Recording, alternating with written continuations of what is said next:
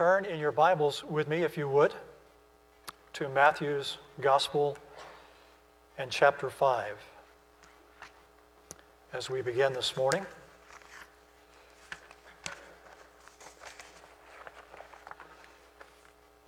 The first 16 verses we normally refer to as the Beatitudes. It's part of the Sermon on the Mount.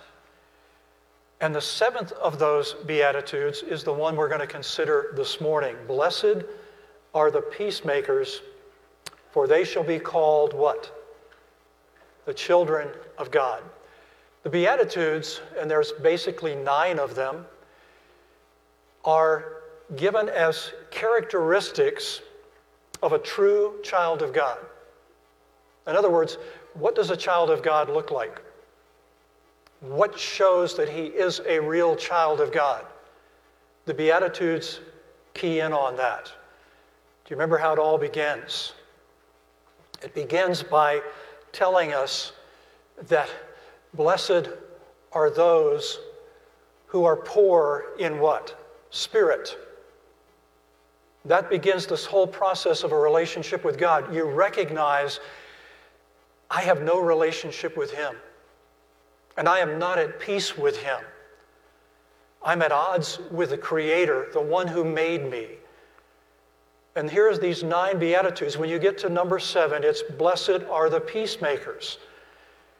That's a characteristic that reveals we're like Him. Remember Paul said in Romans 8, we're to be transformed into the image of Christ.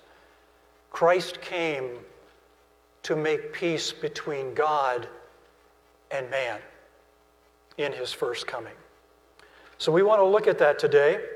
I want to focus on that today, and I want to focus on it particularly because I hear all kinds of things today, like, you Christians should stop focusing on what's going on in the nation and stop focusing on politics and other things and be peacemakers. And if you were peacemakers, you could bring an end to all this that you see. So I began to ponder those kinds of things. And as I was pondering, I found an interesting illustration from the column in the newspaper written by Heloise. How many of you read Heloise? Oh, it's only a couple of us. I don't read it very often, but I did find something very interesting recently from Heloise, and it works.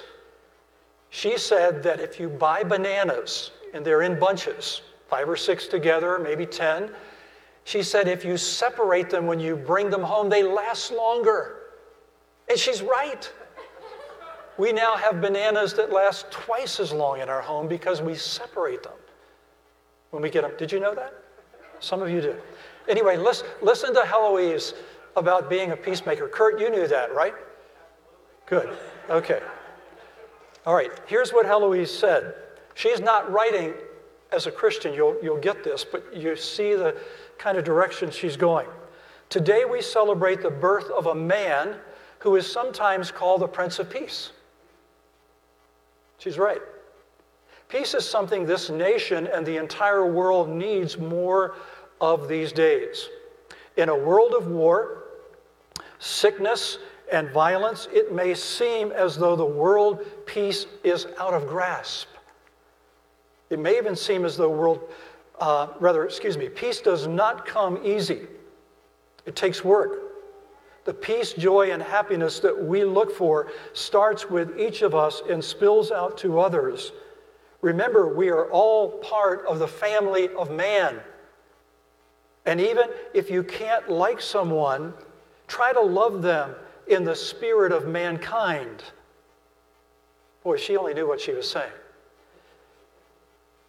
And then she goes on to say this, let's learn to enjoy and celebrate the differences between us and others. Let's learn to accept and love each other as we are and as we were taught to do over 2,000 years ago. That's why I don't take a whole lot of stock in Heloise, only on bananas. Now, what's interesting is there are even Christians saying similar things. if we learned what the Beatitudes were saying, that we are to be peacemakers, we would be blessed. We would really be blessed. And we would show that we are children of God. My answer is, do people who think this way, are they right? If we were just more of a peacemaker, would things be better? Would this earth be changed?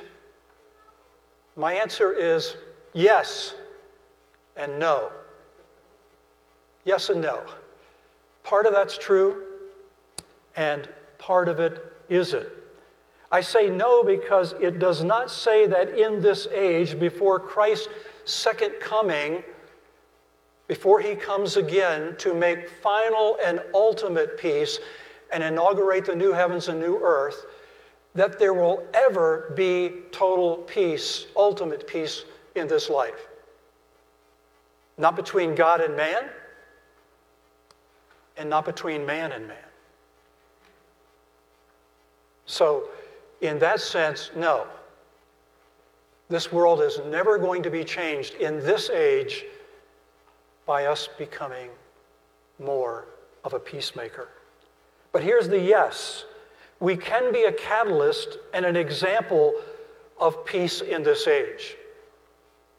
We can be an example and a catalyst, both among unbelievers and in the church, through the one who came to make peace between God and us. So yesterday, as I was thinking about this sermon, I had 5 points that I'd been working on for a week. And last night, I was convinced that time-wise, I need to condense them to 2. So I have 2 points for you this morning. Number 1 is to take the no first. Know the ultimate peace on earth that God has promised will not come to pass in this age. Don't expect it. It is not going to happen. First, recall with me verse 8 that Doug focused on last Sunday from 1 John 3, 1 to 10. And Rich referred to it in his prayer. Christ came to destroy the works of Satan. Ultimately, he came to do that. What does Colossians chapter 2 tell us? That his work on the cross has defeated the enemy. And then we go, well, hold it. People are still dying. People are still rebelling. People are still sinners. I don't see that ultimate peace as yet. That's because there has been a stay of execution. And the stay of execution is defined for us in 2 Peter chapter 3. Paul says God is not slow about his coming back and inaugurating full and ultimate peace. He will come in his time, but he's delaying. He's delaying the carrying out of that sentence upon the earth while he brings in millions of unbelievers and makes them part of his kingdom, which is not of this age, not of this world, part of his kingdom, which will be with him and will reign with him forever and ever and ever. So this age that we're in is not the age to come. Christ is coming again. When you look at the Old Testament, you don't see clearly ever that the coming of the Messiah is actually a 2-part coming. He comes to bring peace, Luke says in chapter 2, the angel speaking, glory to God in the highest, and on earth, peace to whom? Men with whom God is well pleased. Christ's first coming was to bring peace between God and man. And Jesus came in that first coming to pay the price, to give his life on the cross, to bear our sin in his own body on the tree. He came to do that. And he accomplished that. In what he did on the cross, Paul says in Colossians chapter 2, also was the defeat of his enemies. But they're still out there today. Satan is still a roaring lion, Peter says, coming to devour. His demons are still with him. And everyone born into this life comes into this world an enemy of God, with no relationship to him. But what we find in the New Testament, and it's clearly presented there, is that there are two comings. Christ came to bring peace with God, to die on the cross to pay for that peace, and then he goes up and he's crowned. There's a coronation. He is the king, and he reigns at the Father's right hand even now. But there's a time period between this and his second coming when he will make the new heavens and new earth, and there will be peace between God and man for all of eternity. By the way, when Doug read that last week, verse 8, he came to destroy the works of Satan. When he comes again, in reality, in finality, Satan and his demons and all of those who are enemies of God will be cast into the lake of fire and removed from our presence forever. Isn't that wonderful?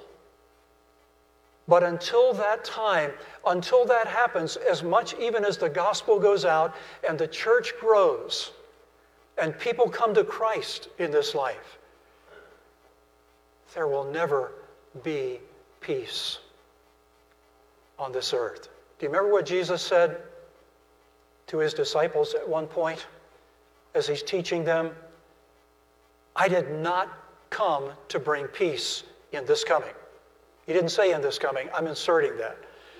He came to bring peace with man and God, which is an internal peace where we come to be born again and to have his Spirit indwell our spirit and give us a relationship with him and make us new creatures in Christ. He did come to do that. But he said, in this age, I did not come to bring peace, but to bring division. People are going to be divided over me. People are either going to accept me and have peace with God, or they are not. And in this age, there is going to be an increasing division. What does Paul say in 2 Timothy chapter 3? In the latter times, or is that 5? One of those chapters, he says, in the latter days, things are going to get even worse. Men will be lovers of self, lovers of pleasure, not lovers of God, not obedient to God. Romans chapter 1 is a good place to go to see what unredeemed man looks like at the end, 28 to 32. What do unredeemed people come into this world, and what are their characteristics? It's frightening to read that. When you get to chapter 3 of Romans, he says what? Not one man coming into this world understands God. Not one man seeks God. Not one man loves God. No, not one. Men coming into this world love themselves. That's why there are wars. That's why there's trouble in our nation right now. Because the hearts of men in this age, most men, are primarily wicked. They're evil. They think of themselves. They do what satisfies themselves, and they even take encouragement from getting others to join in with them and do it. Paul says that also in Romans chapter 1. But when you get to 2 Timothy, Paul says, in the latter days, it's going to get worse. And then I went to Matthew chapter 24. What does Jesus say? At the end of time, before I return, there will be wars and rumors of wars. There will be earthquakes. There will be volcano activity. There will be all kinds of things going on in this life before I come again. It's going to be difficult. So the point that I'm trying to make with you this morning is, no matter what kind of job we do at peacemaking, we will never be able to turn this age around and make it what He alone can make when He comes again. I heard an illustration just this week that helps me understand why, when you look at the Old Testament and you look at the New, back here you're looking at one primary coming to accomplish all of these things. But when you get to the New and Christ comes, you find out that He didn't come to make peace on earth in this coming, but He will when He comes again. And the illustration that was told me was supposedly from some seminary professor in a student's seminary education that talked about prophetic telescoping. That in the Old Testament, there was prophetic telescoping going on. How many of you know what that means? Okay, Doug does. Prophetic telescoping. Let's take what happened just about a week or so ago. Saturn and Jupiter came as close together in the sky that we could see that they have for how many years? Hundreds. I didn't go out on my back porch to look up. Did any of you look up? If you were looking at them with a telescope on your back deck, you were looking up, you would not only see them close to your human eye, but in that telescope, you would see just how close they were in terms of overlapping one another. We refer to that as what star? The Christmas star. When they come together. And it's very interesting. Here it is at Christmas time when Saturn and Jupiter got into that configuration. But here's what you don't know when you're looking through your telescope. You almost look at it as though it's one star, and if you do see it overlapping, you'll say, well, there's two things there, but you have no idea how far they are apart. Just from what I read online, I think it's like 550 million miles between us and Jupiter. That's a day's drive or two. 550 million, and it's another 450 million miles to Saturn. From Jupiter to Saturn. You don't get that view when you're telescoping. But the New Testament makes it clear. There are two comings of Christ. One to bring peace with God, and one to bring ultimate and final peace to His children on the new heavens and new earth. And if you're in my eschatology seminary class, we can debate whether it will be this earth, which is restored after the curse is lifted, or will it be a brand new earth? So come in April, and we'll go over that particular issue. So, again, the point is, in the first coming, during this age, being a peacemaker will never bring peace in this life. So let's go on to the second point. Here's the yes. But we can be a catalyst and an example of the peace to come in this age. Now, I want you to look with me at Luke chapter 12. And start looking at verse 49. Luke chapter 12 and verse 49. This is Jesus talking about what I was mentioning already that's out of Matthew, where He says, I didn't come to bring peace, I came to bring division. I came to bring peace with God, but I did not come to bring peace on the earth at this time, only with men with whom that God is well pleased. And here it is again, but listen to how it starts out in Luke. I have come to cast fire upon the earth, and how I wish it were already kindled. Do you notice his desire? He has come to ultimately cast fire. The only way that you're going to bring peace is to destroy what's here now and destroy all of his enemies with it. Satan, who wants to take the place of God, and his demons, and all who follow him, that has to be done away with. And it's going to be destroyed in fire. It's interesting to me, let's read on here. I have come to cast fire upon the earth, and I wish it were already kindled, but I have a baptism to undergo. What's the baptism he has to undergo? It's to go to the cross. He must die and rise again and ascend to the Father, awaiting the sound of the trumpet to return and bring final peace and bring an end to all of the war and the sin and the rebellion and the selfishness. You see that again in other passages. I already mentioned 2 Peter chapter 3, where he talks about destroying this earth in fire. It's in Isaiah chapter 66. It's in 2 Thessalonians. And I'm going to turn to 2 Thessalonians if you want to turn there with me. 2 Thessalonians and chapter 1. 2 Thessalonians and chapter 1.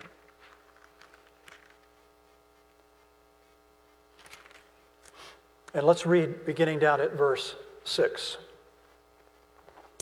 Paul, writing again, says, "For after all, it is only just for God to repay with affliction those who afflict you, and to give relief to you who are afflicted, and to us as well, when the Lord Jesus will be revealed from heaven with his mighty angels in flaming fire, dealing out retribution to those who do not know God and to those who do not obey the gospel of our Lord Jesus. These will pay the penalty of eternal destruction, away from the presence of the Lord and from the glory of his power, when he comes to be glorified in his saints on that day, and to be marveled at among all who have believed." It almost seems to me that this is very similar what Jesus is saying here in Luke to what he said in the garden when he said, "Father, if possible, would you let this cup pass from me?" He's anticipating in just hours his death and is bearing God's wrath for our sin in his own person on the cross. And here he's saying, in Luke again, he's saying, I wish this coming for fire had already been kindled, but I have a baptism to go through in this first coming before I come again and establish final peace. So how can we promote peace in this life? What does it mean to be a peacemaker? First thing is, primarily, it means spreading the gospel of Jesus Christ. The only way we're going to bring people to peace with God in light of Christ's first coming is to share the gospel with our neighbors, with our family, with those across the seas. That's the only way we're going to see peace come between man and God. We have to be those who will take the message to the ends of the earth. Jesus said this is not going to be an easy task. He told his disciples that, didn't he? He even said, when you go out and you go into villages 2 by 2, I want you to take that message and I want you to bring peace into that household that will receive you. But if they do not receive the message, what are they to do when they leave? Withdraw the blessing, shake the dust of their feet off, and move on. Not everybody is going to receive this message.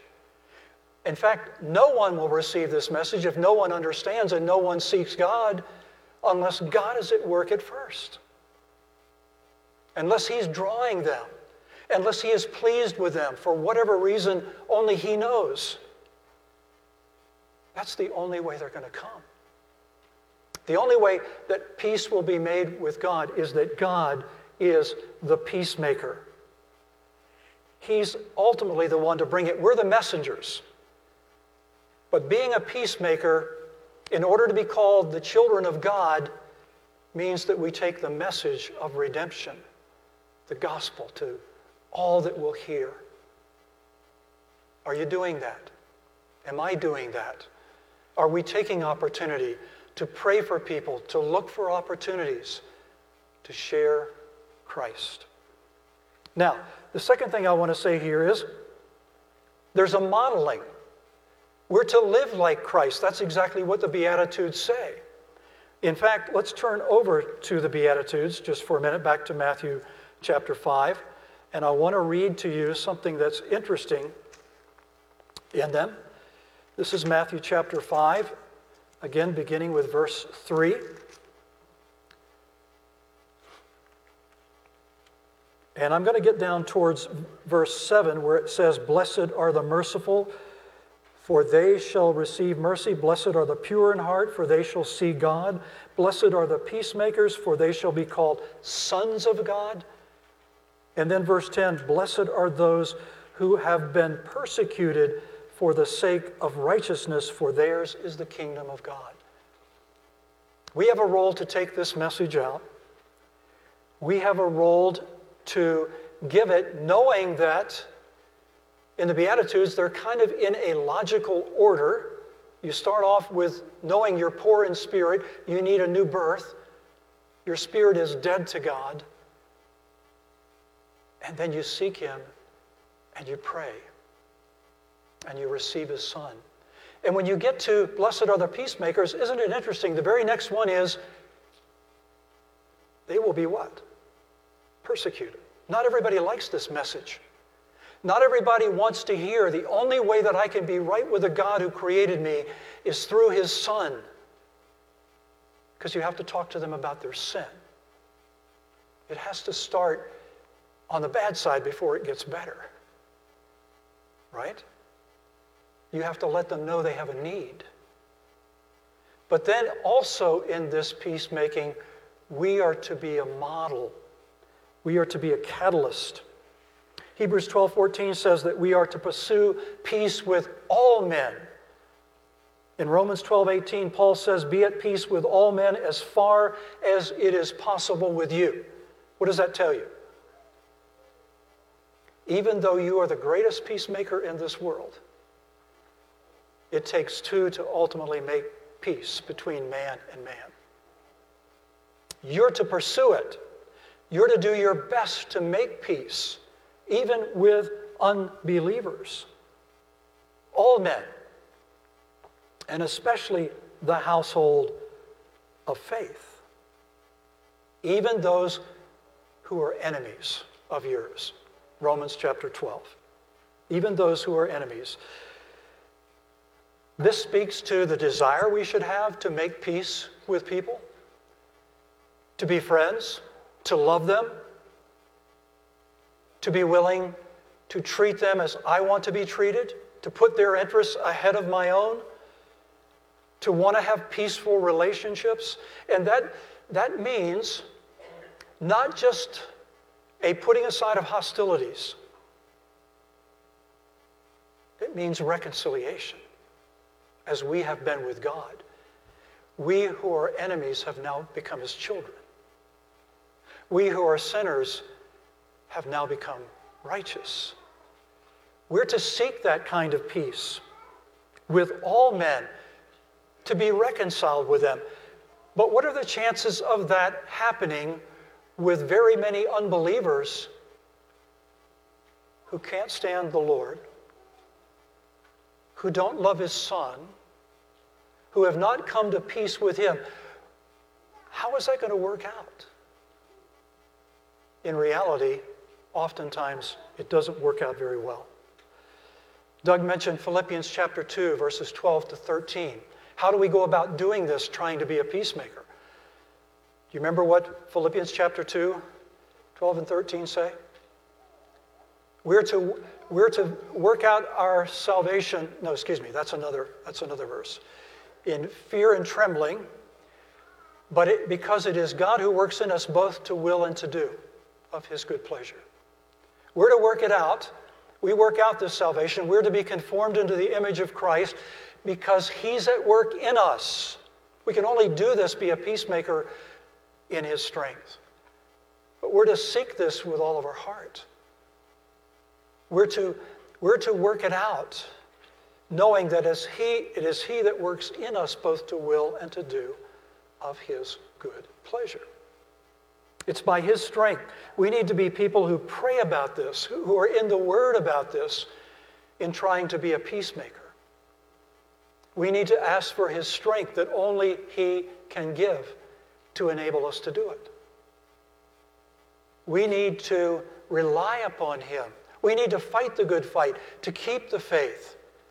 There's a battle going on here because guess what? There's a part of me and a part of you, our flesh, that still wants to do what it wants to do. It doesn't want to have peace. It doesn't want to put others' interests ahead of your own.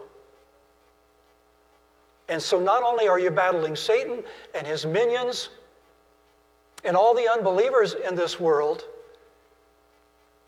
that Satan is using for his purposes, but you're battling a part of yourself. You're battling the flesh. You need to walk in the Spirit and put to death the deeds of the flesh. The scriptures also say this: we are especially to seek peace in the body of Christ.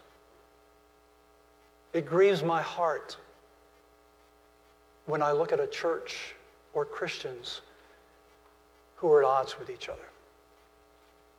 And it happens. Sad to say. It happens in our own families. Families of professing Christians, particularly I think in COVID days, when you're all cloistered together for so long. There's a lack of peace sometimes. And even though we are new, we've had peace made with God, and we have his Spirit living within our new spirit. We have all the power we need. The flesh gets up on mornings and says, "Don't bother me today. I'm tired. I want to do what I want to do." I don't want to hear that. There's a battle raging between us, even when it comes to making peace with one another. 2 Timothy 2 in verse 22. Let me read it to you. 2 Timothy, if you want to turn there with me. 2 Timothy 2, verse 22 says this: "Therefore, if anyone cleanses himself from these things, he will be a vessel of honor, sanctified, useful to for the master's good work." And then verse 22, "Now flee from youthful lusts and pursue righteousness, faith, love, and peace with those who call on the name of the Lord." We are to pursue peace with one another. Ephesians chapter 4, 1-3 talks about pursuing unity and the bond of peace among believers. 2 Corinthians 13:11, the same thing. Pursue peace with your brothers. This is an avenue which we have a much better opportunity of making peace, of displaying peace. And it should be that way, unless our flesh gets in the way. And then there can be battles. We must pursue this peace when relating a stronger brother to a weaker brother. Do you remember those passages in Romans 14 to the middle of 15? The stronger brother who has freedom from God through his word to do certain things, the weaker brother does not. And the stronger brother tries to get the weaker brother to use this freedom before his conscience will allow him. And doing that causes the weaker brother to sin against God, to sin against his conscience, and it causes the stronger brother to sin against the weaker brother and to sin against God as well. The reason is there's not peace.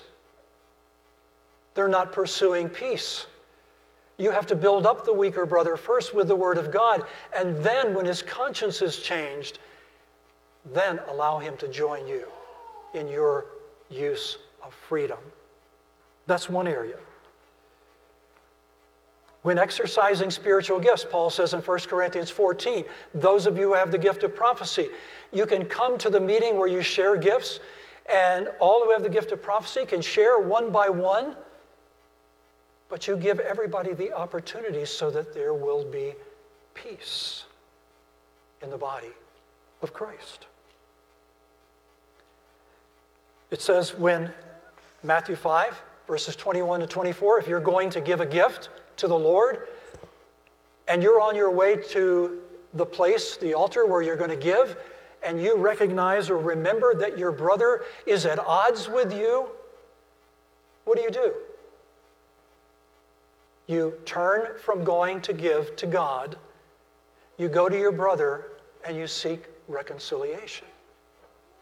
The scriptures are full of how important it is to be at peace with one another in the body of Christ so that we can be an example, we can be a catalyst. But you know what else the scriptures say? The scriptures also say this: there are times when making peace, even with your brothers, is forbidden. Did you know that? Being a peacemaker, being a catalyst in this world, being one who's trying to bring peace even with men and men, especially in the body of Christ, there's a time when you don't make peace. The scriptures talk about this. We need to talk about that just now as we're kind of finishing up here. Being a peacemaker does not mean that we are to seek peace at any cost. You agree with that? Never. If I see my brother who's living in sin, and I go to my brother, Matthew 18 and 1 Corinthians 5 speak to this, and I go to my brother and say, you know, I'm observing you and you're living in sin. What are you doing? And he does not respond to me, and I take a couple more to go and talk to him, and he does not respond to us. But he continues on his path of sin. I don't make peace with that brother. In fact, I will be part of a process to remove that brother from the professing body and treating him as a Gentile. Treating him as someone that doesn't know the Lord, not fellowshipping with him at the Lord's table. Peace does not mean appeasement. It does not mean turning our back on sin.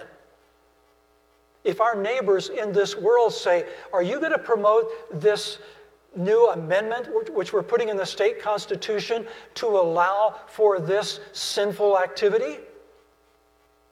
If you're my friend and you want to be my friend, you will be for this, because we should let every man do what is right in his own eyes.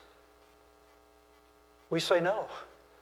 I don't know what it will mean for me, but I cannot support that, nor will I, because my Lord has said this is sin. Peace can never be taken for granted. We can never set aside truth in order to make peace with a neighbor or even a fellow believer. Listen, for instance, to the life of Jesus Christ. Did he make peace with money changers in the temple? No, he made a whip out of cords and turned over their tables and drove them out. Jesus did that. Why? Because you've made my Father's house what it should not be. How about Matthew 23, Jesus' words to the Pharisees? Friendly, hypocrites, blind guide, fools, whitewashed tombs. You deserve what you're going to get. because you're leading people astray. You're making them, along with yourselves, a child of Satan, one who's coming under judgment. Jesus' example says, I didn't come to make peace with everyone. In this first coming, I came to make peace with those with whom God is well pleased. And what about the scriptures in general? As we've said already, we don't make peace with those who say they're brothers or sisters and continue in sin. We cannot make peace with a brother by taking him to a civil court. Remember where it says that in Scripture? 1 Corinthians. Do not ever take your brother to a Gentile court to settle a dispute, to make peace. Aren't there spiritual people in the body that can do that? Isn't the body the one that should be making peace between brothers and sisters that are at odds? We can't make peace with a brother that wants us to sin in order to please him. If a brother comes and asks us to participate in something, even if he might be right and he has freedom to do this and God has given that to him, I can't do it if my conscience is not clear. I must follow conscience. By the way, we have to follow conscience when it comes to understanding the Word of God. Brothers can disagree sometimes on the non-essentials. But you have to hold to the Word of God and what you believe it says and live it out until God gives you knowledge or freedom to go in different directions. Sometimes it's not possible to have peace with others that have falsely accused you. How can you make peace with them if you know in your heart, this never happened? I didn't do this. How can you make peace with a brother that comes and says to you, I know why you did that. I know why. And you know in your heart, no, that's not why. How do you make peace in a situation like that? There are times, friends, we must look at the truth, we must look at reality, and we must say, I wish I could make peace. I would love to make peace with you. But the circumstances are such that I cannot honor God and be a peacemaker in this situation. By the way, if someone ever tells you you can't, as a Christian, be in the military and bear arms against another nation that's coming after your nation in order to do it in, and even maybe use those arms on occasion for deadly force, Scriptures do not teach that. Being a peacemaker of Jesus Christ means I can serve even in the military. And I can even carry a rifle. Do you remember John the Baptist's words in Luke to the soldiers that came to him when he was preaching? And they said, what must we do in order to be right with God?